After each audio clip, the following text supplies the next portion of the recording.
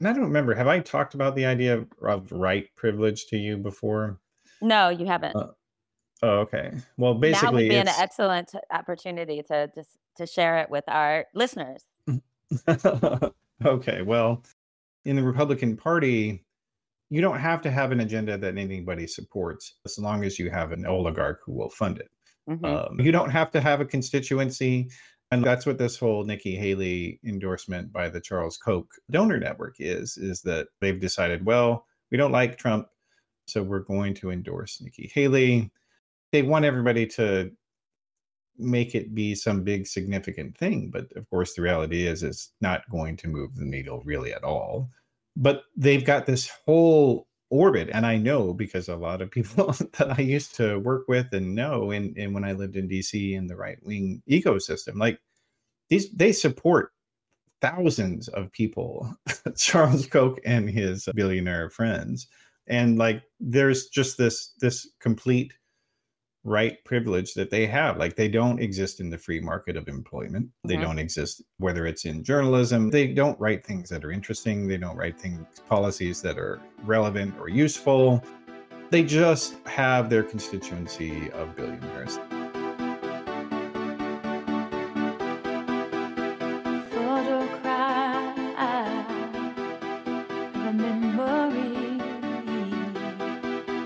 And the lessons learned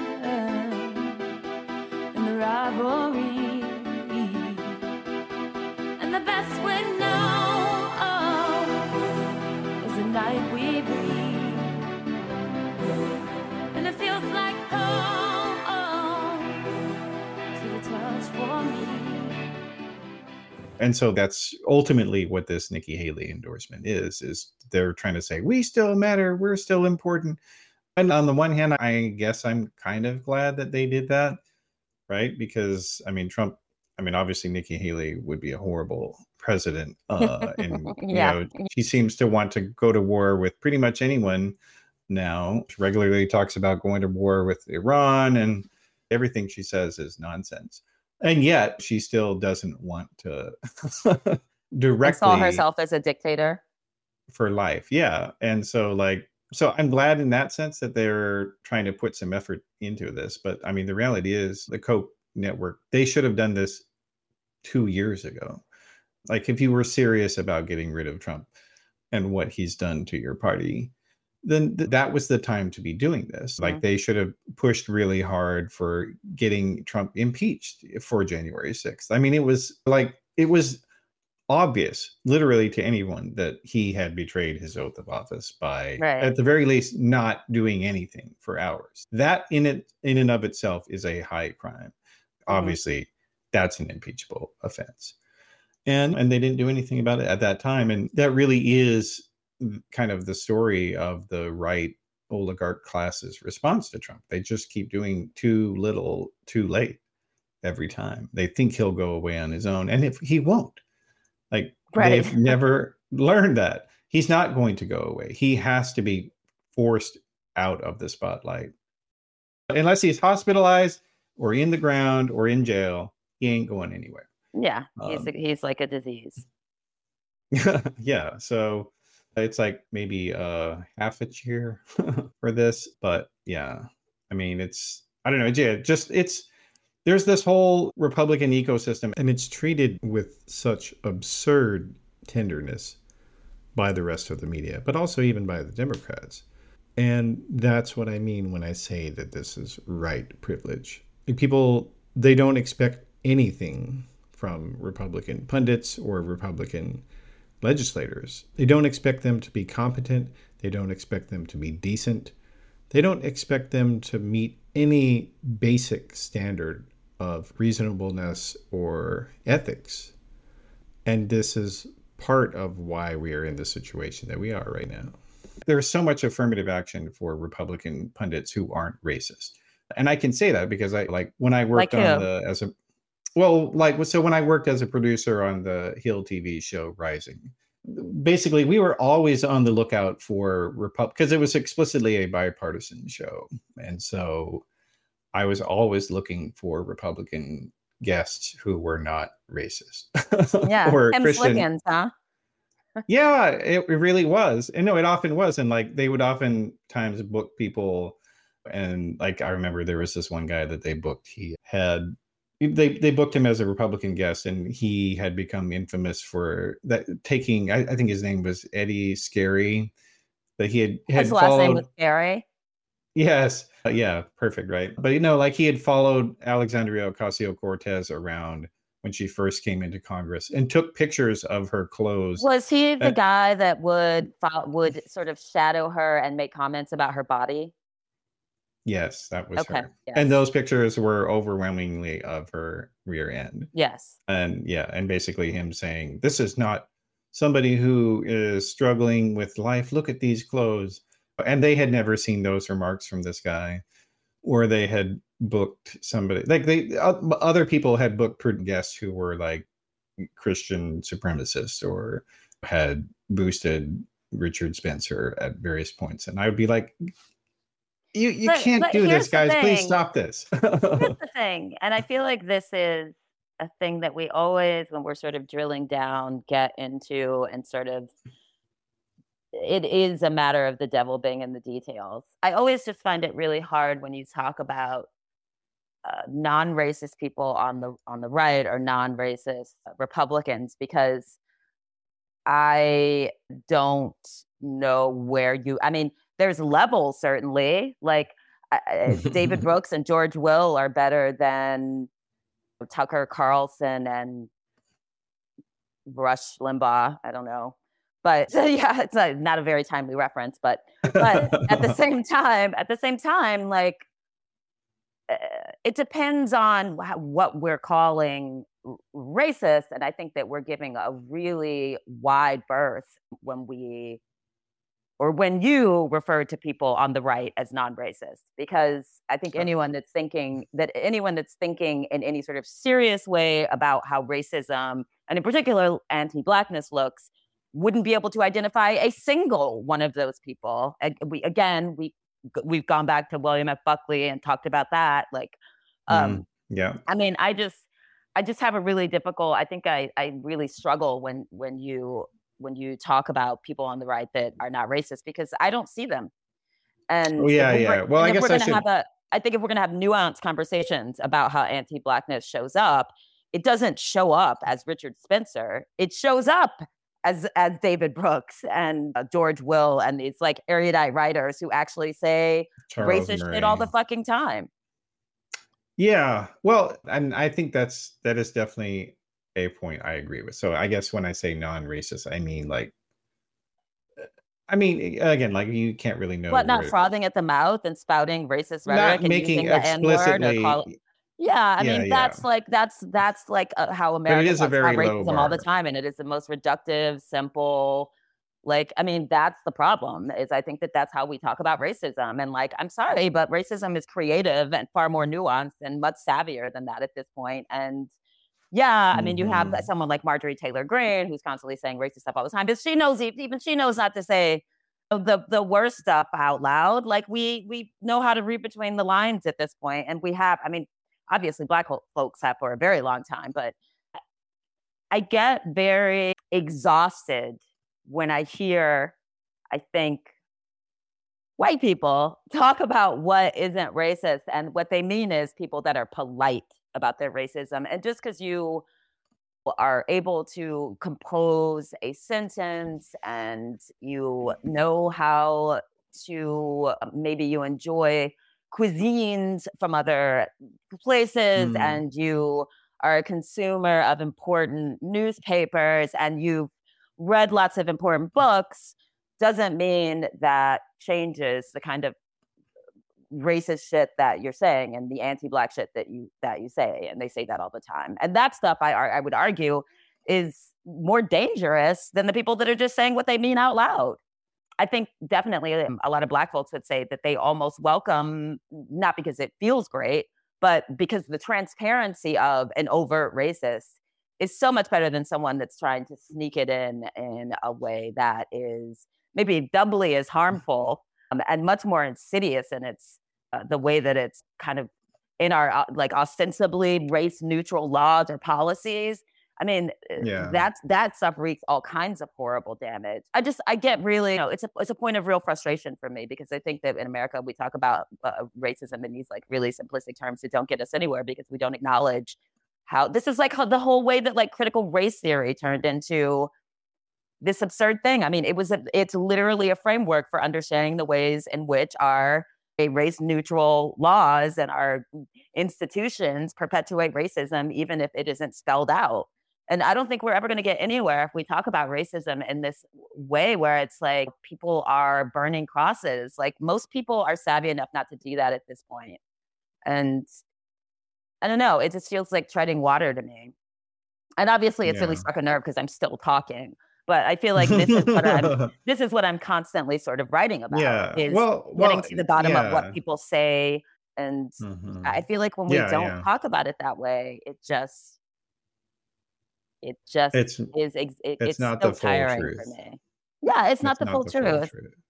Yeah. And well, no, I'm actually glad that you did go off like that. I think you're right about that. And ultimately, the frustration that I had with that show was that these debates, quote unquote, that I was helping to arrange, they really were a complete waste of time because the Republican guests would never say fully what they thought about anything at any point in time.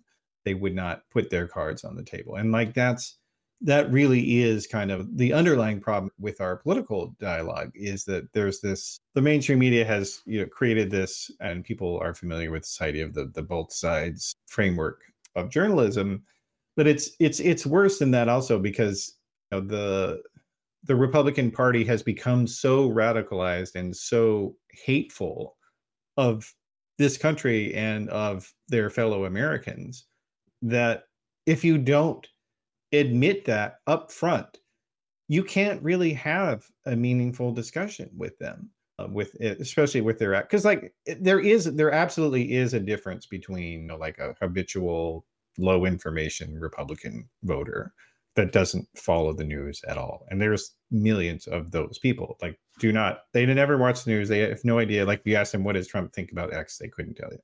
And so like for them, they just vote because that's what they were used to. And they don't know what the Republican Party became. They really don't, because they don't know much of anything.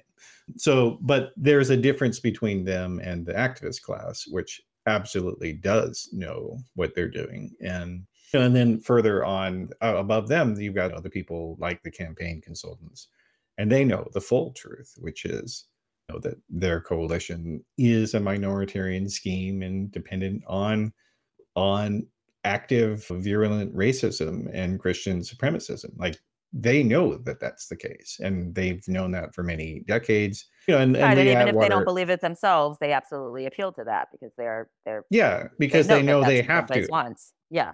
And Lee Atwater, the guy who kind of invented modern day political consulting on the Republican side, especially, he said that our goal is, he was saying he wanted to stop Republican voters from being racist, but he would do it by gradually weaning them. He said you start off saying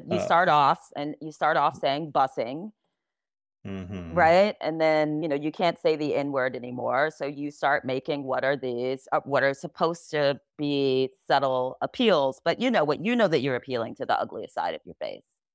Yeah. I mean, that's the entire fucking Southern strategy. I mean, like that's right. So but what I'm saying though is that, we'd get these people on and they would never have actually talk about the policies that were at issue. Because they didn't know anything about policy, number one. They were literally there just for their identity.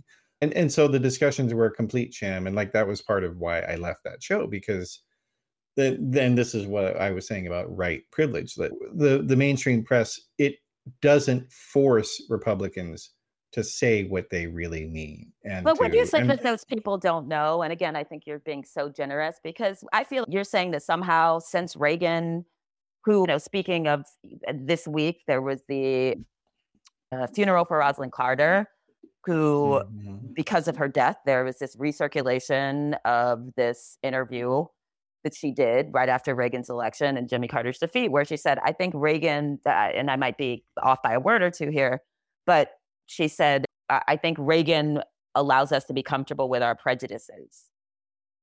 So this is obviously in like 1980. So I'm just curious what part of what would be considered the right, or to sort of even broaden that, conservative politics, who are these people that you think are unaware of what, and what are they voting for? What are they conserving? I think for a lot of them, I mean, to be honest, a lot of them don't vote, these people. But the ones that do, and I don't mean activist, highly vocal ones. Yeah. No, like I think for a lot of them, I mean, almost all the ones that I've known, it's just simply that there was a guy who phrased it for me one time. He said, well, I'm going to vote for such and such person because that's what the Christians are doing. He literally said that to me. And I was like, well, what does that even mean? And well, what but the Christians, what are some of his ideas that you like? And he actually couldn't tell me any of them. He had no idea what this person stood for.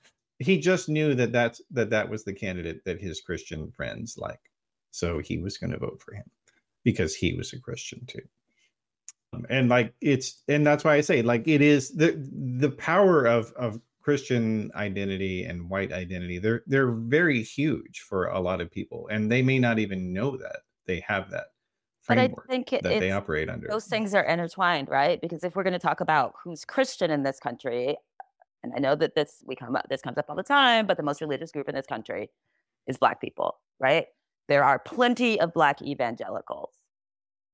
I mean, really, that an outsized proportion of Black folks consider themselves either very religious or extremely religious or very religious. That's based on the vernacular used in Poland. Oh yeah. So well, it doesn't make sense. It doesn't make sense. We have to when we talk about like religiosity and forming that, then we have to talk about the way that specifically that religiosity for white Christians, white evangelicals, is wrapped up in racism and white identity and whiteness, and trying to extricate those things in the way that you're set, where it's just, well, what does he still has a sense of something. He has a sense of why he's not voting for the other party, right? Why is that? What is it the other party represents to him? Going beyond just, sort of my peers are doing this. What is it about the other party that repels him? Well, I guess he was against abortion. And so I again, like, what I'm telling you is, like, there are so many people out there who don't have any coherent framework of politics. They don't understand it. They don't think about it. They don't think about policy. They don't like. I'm well aware. There's a million videos of Trump supporters who are interviewed who cannot tell you who are asked literally just for what their favorite thing is that he's done it. They cannot tell you.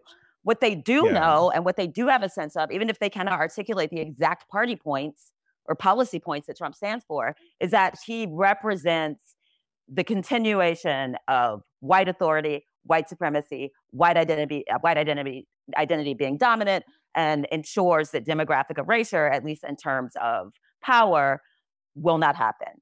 They may not be able to, they may not understand that as a series of policy points, but they understand it as an overarching ethos that Trump and the right represent.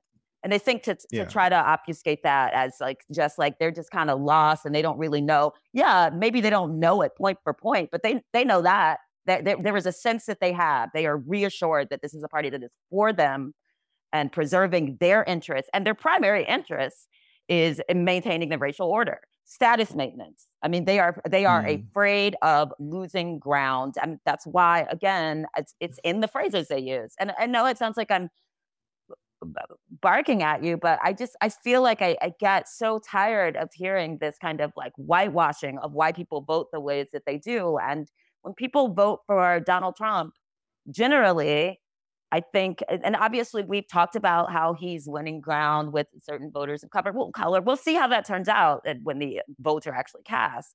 But I think the overwhelming majority of white people that vote for him, they don't have a cohesive political identity. So when people say they're voting against their pocketbook or voting against their interests, those people don't seem to understand what their interests are.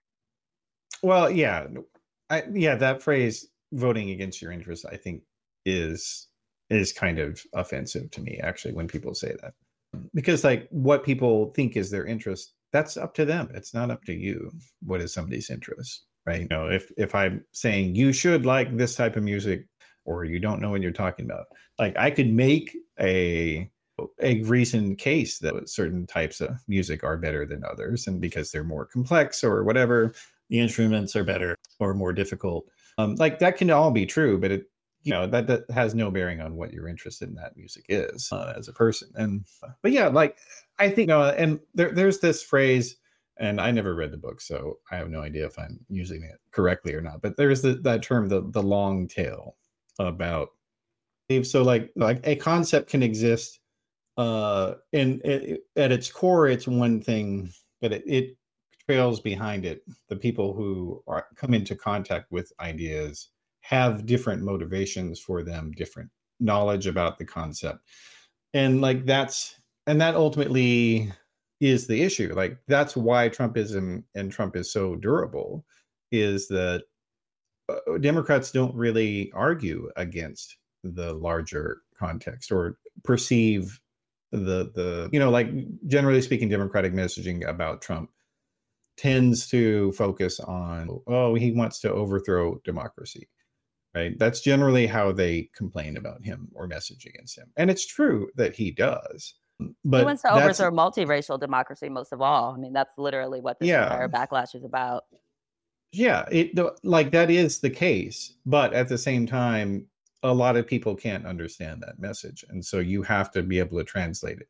They could if we were better at messaging it. And frankly, I don't think America's a very receptive audience to it. I think we could talk about that messaging. I think we don't, because I think even like white people on the so-called left have a difficult time digesting that. It takes a long time to understand something that's complex. And like Trump has, you know, the idea, make America great again. That can mean literally whatever you want it to mean for who you are. It's like a Rorschach test, right? Like in the same way that Barack Obama's hope slogan, like what the fuck does that mean? Like nothing in and of itself. It has no definite meaning, but it enables you to build a framework around that you can tell people, well, it means this to me, or it means this to me, et cetera. You know, like, and since the Obama 2008 campaign, Democrats have lost sight of the idea that you have to present a vision of the future in order to get people interested and excited about something. And in part of that vision of the future is explaining, you know, look, this is what we have. We have something that, you know, it's not perfect, but it's so much better than what we had before.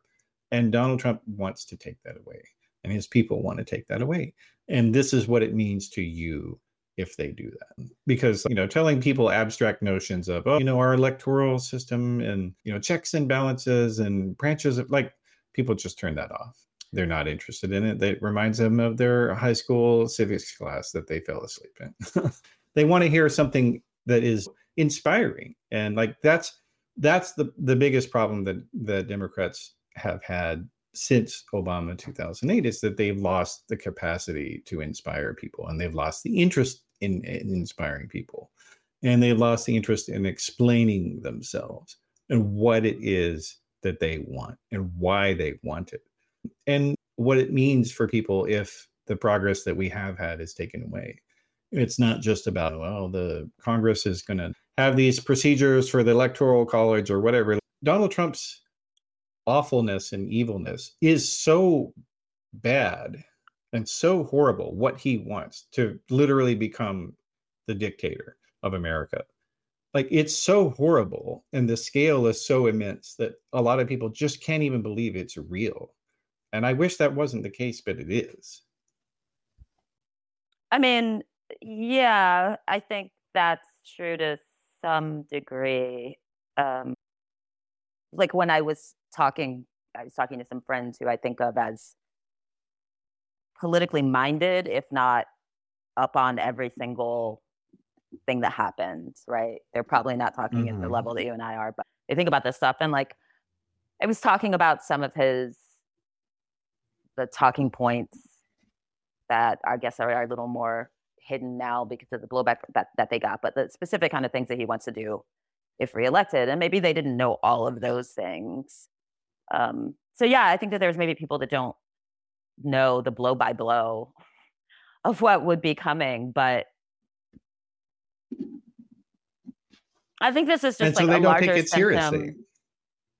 They don't take it seriously. And so some people are motivated by avoiding terrible things, but other people are motivated by wanting something better. And you have to have both messages, and you have to push them a lot. In the information age, the people who produce the most information are the ones who rule the age, not even the best. Like, that's quantity matters more than quality. And I wish that wasn't the case, but it is. And you see that with the political ideologies of younger men versus younger women. Like, when you look at the content that young men are being exposed to on YouTube, it is horrible. Like, the political related content is just awful, misogynistic trash, often racist, and it's having an impact on them.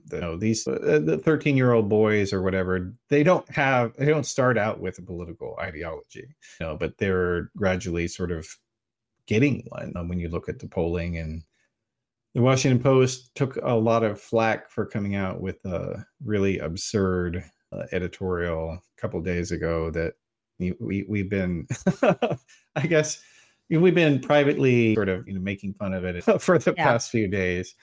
But I mean, it is so horrible, because I mean, the crux of the article that they said was that basically there's the Generation Z women and Generation Z men are politically further apart, and it seemed to be the onus was on that the women needed to just get over it and start shacking up with the MAGA boys. But again, the piece explicitly cites the fact that this is the thing that is true among younger white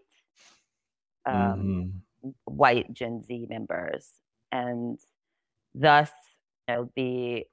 one, I just want to back up to what you were saying, because I think that white supremacy and patriarchy work in tandem always.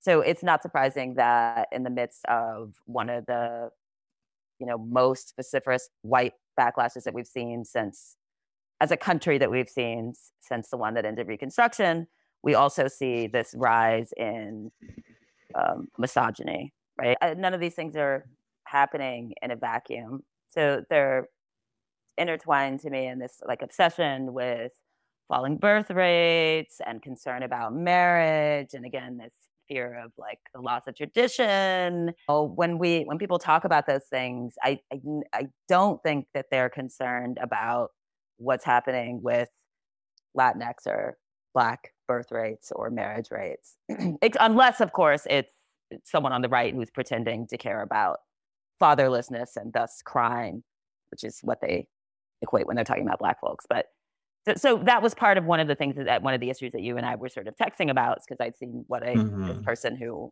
I'd sort of been thinking about that, and they articulated it, I thought, really well in a tweet, that the concern over declining marriage rates, which is tied to this concern over falling birth rates, is all There's tied. an implicit white concern in there. The reason why Elon Musk talks about impregnating everything that he comes across, and how he thinks that he has a responsibility to do that, is, all this quiverful stuff. They're all motivated by the same stuff.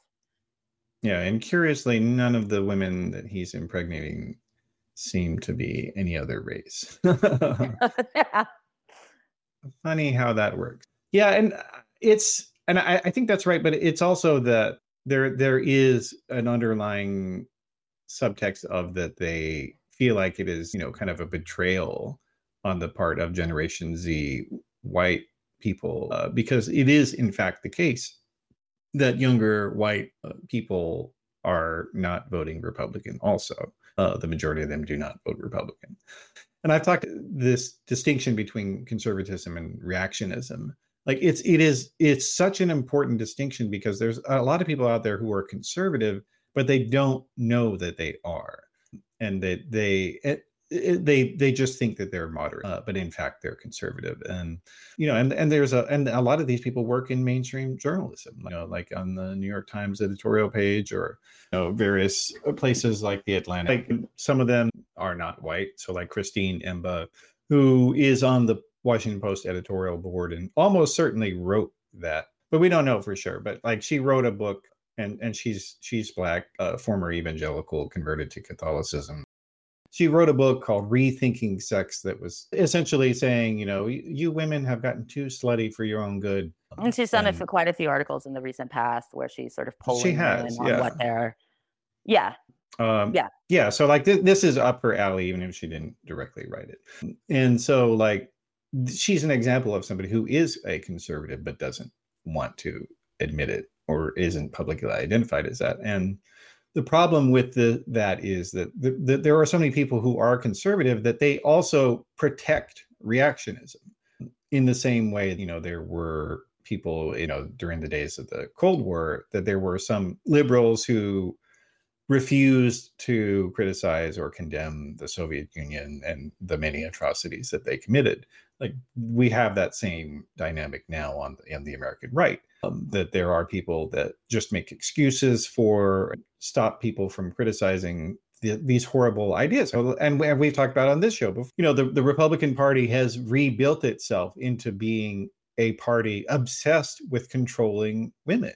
Stopping them from having birth control, stopping them from being able to have abortions, in many cases forcing them, like, they want to have school prayer, which would be, of course, dominated by fundamentalist Christians who want to control women in every possible way.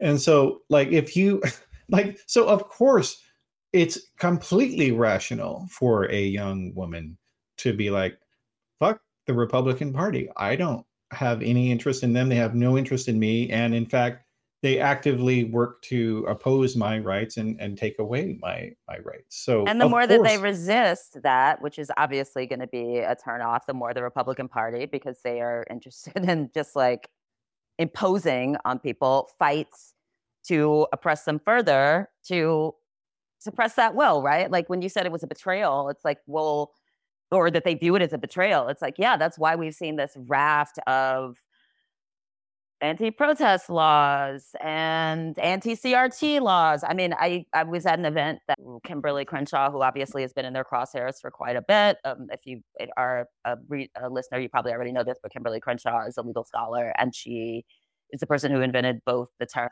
critical race theory and intersectionality. They often name her by name, and they are trying to obliterate her from library stacks and pretty much anywhere they can, AP classes. But she talked about the way that 2020 and seeing so many younger white people in the streets was a particularly inflammatory thing for older white conservatives. And what they took away from that was the materials that they were reading, got to start banning those. It was, so yes, they do consider it a betrayal, and they are doing everything they can on so many different fronts to literally legislate whatever they think has caused that out of existence. Yeah, absolutely. And again, it goes to this right privilege like idea, which is, that having horrible reactionary extremist bullshit ideas that are irrational, like, we just coddle them in this society instead of saying, look, if you can't get a date because you are an asshole, maybe stop being an asshole. But I think you just hit on something. I think that's what we do.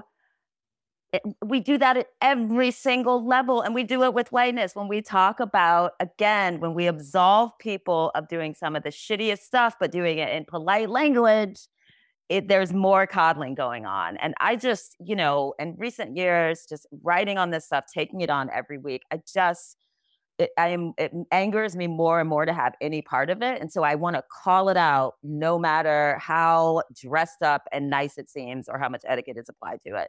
And I want that to be a mission that we all take on, instead of pretending like what's at the core of so much of this across the board isn't there.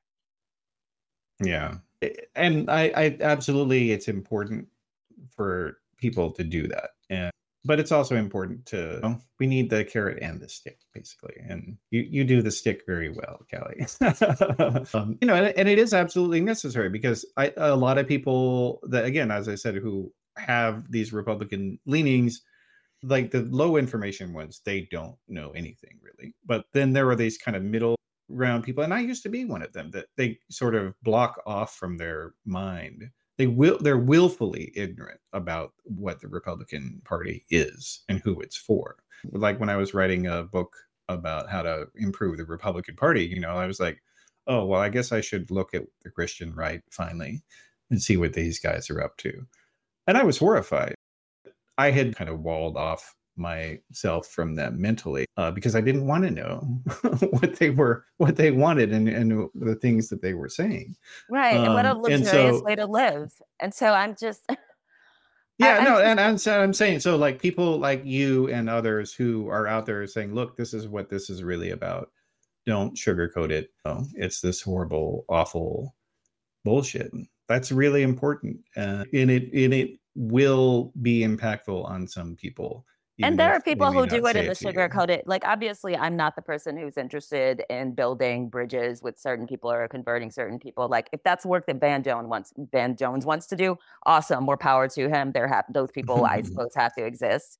I just feel like there's a certain number of people who, like, you're never going to convert, even if they pretend that they're interested in it. And then there's people who, if they're open and they're listening, who will do their best. I mean, these things are hard. Like, we all grow up within the dominant culture. We all adapt to all these things, whether we realize it or not. It's hard to recognize what you have and what you don't have. We walk around with blinders that we keep in place because it's easier to live that way. I mean, again, doing one of these AAPF forums, and there was one of the Black moms there.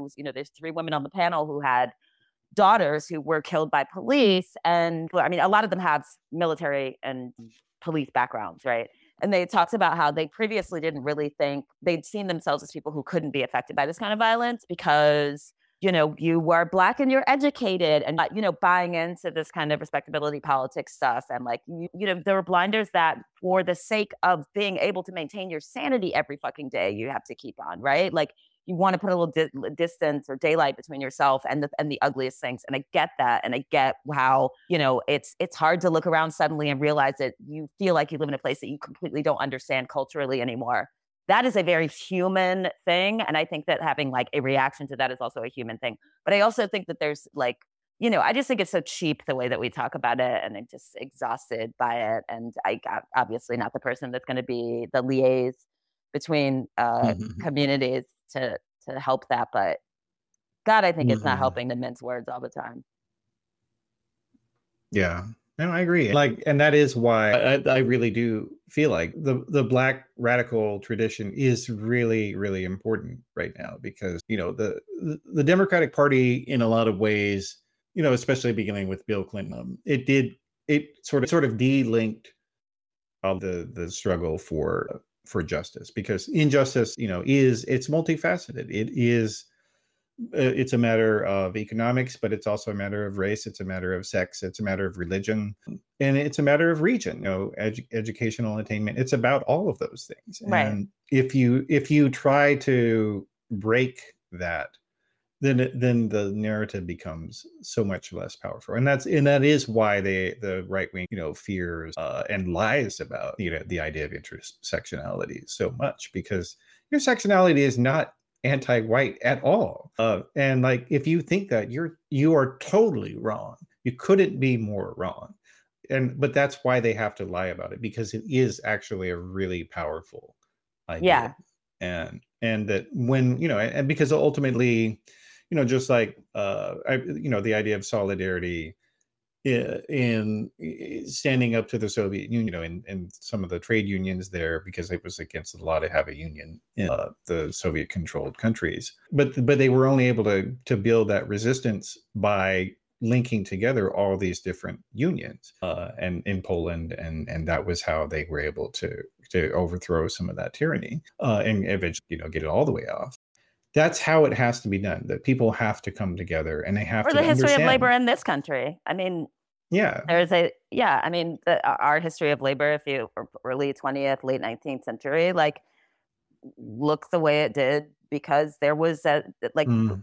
we would have had a much more forceful labor movement sooner if people hadn't bought into the things that were used as wedges used to keep them separate, right? I mean, one of the most frightening things Yeah. I think was when railroad workers got rid of those separations. I think that was a real threat to the power system. They had embedded these ideas as a way of keeping like people apart. And yeah, that works on class, but that works on race too. And I feel like that I've turned this session into a little bit of a rant, and I didn't mean for us to not get to some of our topics, but it's yeah, I guess I'm just really Well, no, feeling I'm glad. like I'm the glad you did. important thing Though. lately.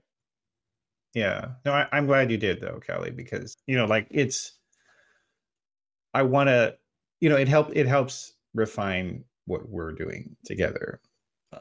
So I'm always glad for that type of conversation, even if I have to edit around it. Like, and look, hopefully you're you seeing are that a new my idea is more nuanced than these other people. Absolutely, and I think that you fully get. And it's about combating it instead of excusing it.